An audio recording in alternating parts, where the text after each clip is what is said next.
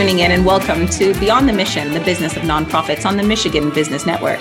I'm your host, Vicki Hamilton Allen, and I have with me Matt Waligorski, an insurance agent with Lyman Sheets Insurance Company.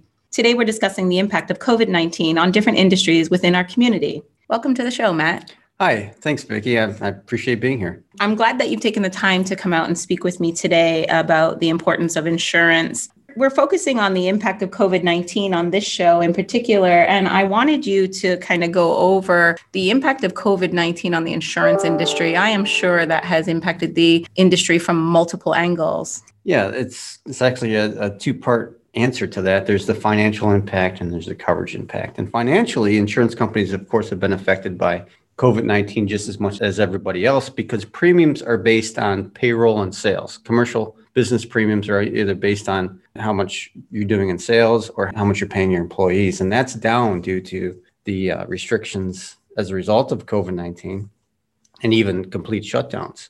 In Michigan, of course, because we're sitting here in Lansing, Michigan today recording, and our administration did a very sharp response to the pandemic, and we had complete shutdown. And some industries a year out are still shut down. Or extremely limited on their hours.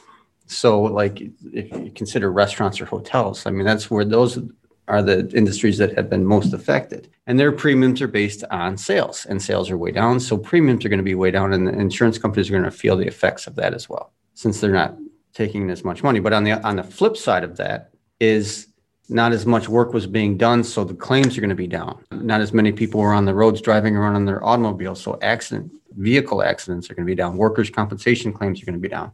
So the final impact on that's going to be, it's yet to be determined because the results haven't been published from the insurance companies on how they did premium to claim payouts. You know, that's where the profit is. And so insurance policies are charged based on income and payroll. Is that right? Gross sales or payroll, one or the other. Okay. Yeah, depending on what your industry is. In construction, it's all, the multiplier is how much you're paying your employees, because that kind of gives them an indication of how much work you're doing. In the restaurant or hotel business, it's all based on sales. So that must be incredibly difficult in an environment where operations weren't allowed to continue. In addition to not being able to continue operations, there was workforce reduction. So then you had less people working and less money coming in. So that really must have impacted the insurance industry. Yeah, they're going to feel the effects of it a little bit. So were there any interventions? Not as much as the actual business is being shut down, though. Of course, we know that. We do understand that. Thank you for clarifying. There were some initiatives that were introduced that helped that, though, for small businesses. Right. Now, the other aspect of your question is the coverage aspect. And basically, the insurance companies have denied any claims arising out of infectious disease. So workers' compensation claims, it's not considered to be arising out of or in the course of your employment. If you contract COVID and you think you contracted it at work, it's still not a workers' compensation claim. And then there were also, last March, when we first shut down, and it was a forced shutdown by the government, a lot of my policyholders filed claims on their business income coverage form, and it was denied. The insurance, again, it's the infectious disease is not a trigger for the insurance policy. It's not a covered peril.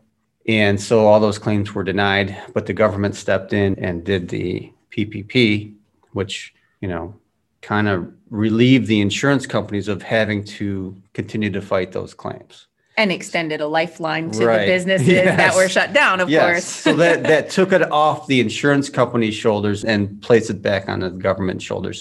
So that issue went away. There were no class action lawsuits or anything like that filed against insurance companies. So one of the things that this podcast in particular focuses on is nonprofits. And so I know that you are an expert in your field for ensuring the construction industry, but you also are a provider for some nonprofits. Can you just give us a rundown of the policies that nonprofits should be making sure that they have, or at least access some education on at this time, so that they are not at risk of being underinsured? Sure. Well, nonprofits, as you know, they're comprised of board members who can be held liable for decisions made by the nonprofit. And so directors and officers liability coverage is where those board members get protected from those liability claims. Also, many nonprofits provide services in their communities to all types of people, to children, to seniors, to disabled or the vulnerable. And sometimes they can be charged with allegations of misconduct or abuse, even when there's no merit for the allegation. So it's wise to make sure that your policy, your directors and officers or general liability policy includes coverage for abuse and misconduct liability. So if nothing else, you can afford to hire a lawyer to defend you. So I just want to jump in there for a second. And I think because, of course, I focus on nonprofits all the time. So I don't want any listeners to think that perhaps maybe nonprofits are high risk to being filled with perpetrators for abuse and misconduct. It's just that we are dealing with so many different sectors or facets of the community, different vulnerabilities that accusations may rise. And so it's best to be protected. It's my job to identify exposures and make sure you have coverage for those exposures. I'm not saying that nonprofits are out there, doing things right that are sort of but if at risk. Allegations are made, you're going to want to make sure that your policy stands up and kicks in for you. Agreed. And so that's an important piece because there's a lot of nonprofits that deal with kids and you just want to make sure that you have the protection. For sure. Our elder community, our disabled community, they're all at risk and vulnerable. So I hear what you're saying, and our job in the community is to protect them, but we want to ensure that we too are protected in those exchanges. Right. And then there's, crime and cyber liability, which is a new one. We hear a lot about cyber claims and cyber liability in the news. But as far as nonprofits go, a lot of nonprofits raise money through fundraising to support the mission.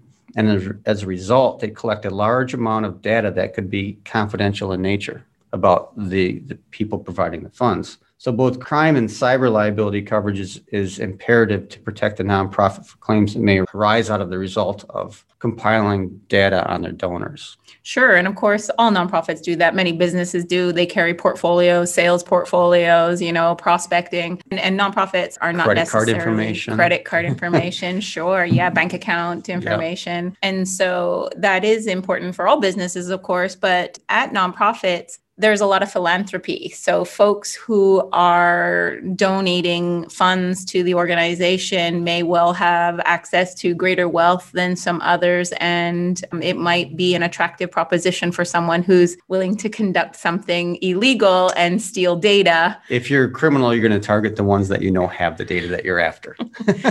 Right. So I'm not sure why I'm laughing at that, but it's not a funny scenario, but it seems like obvious when you say it. Where people aren't going to take advantage of something that's not going to be fruitful. Right. So, Matt, you're talking about crime and cyber liability. That is not an exclusive risk for nonprofits, but they can be vulnerable. Often nonprofits don't have a lot of resources to have these hefty types of firewalls and securities in place. And so perhaps maybe they are a little bit more at risk of being violated. With that being said, it's an area that they may not realize is important to get coverage. So today serves as a good reminder. And correct. And it's not just nonprofits that need the coverage, and it's new to everybody. It's a new coverage in the industry, and it's come a long way from the inception as far as what is covered policy. Thank you for helping us see that. So here on this podcast in particular, we do focus on the business behind nonprofits, but business is business, and all companies should be considering their risks and speaking to their insurance companies about how to mitigate or reduce those risks. So I thank you for your time today, Matt. It was appreciated, and I want to just let you know that it is a pleasure talking to you. Thank you for tuning in to Beyond the Mission, the business of nonprofits. I'm your host, Vicki Hamilton Allen on the Michigan Business Network.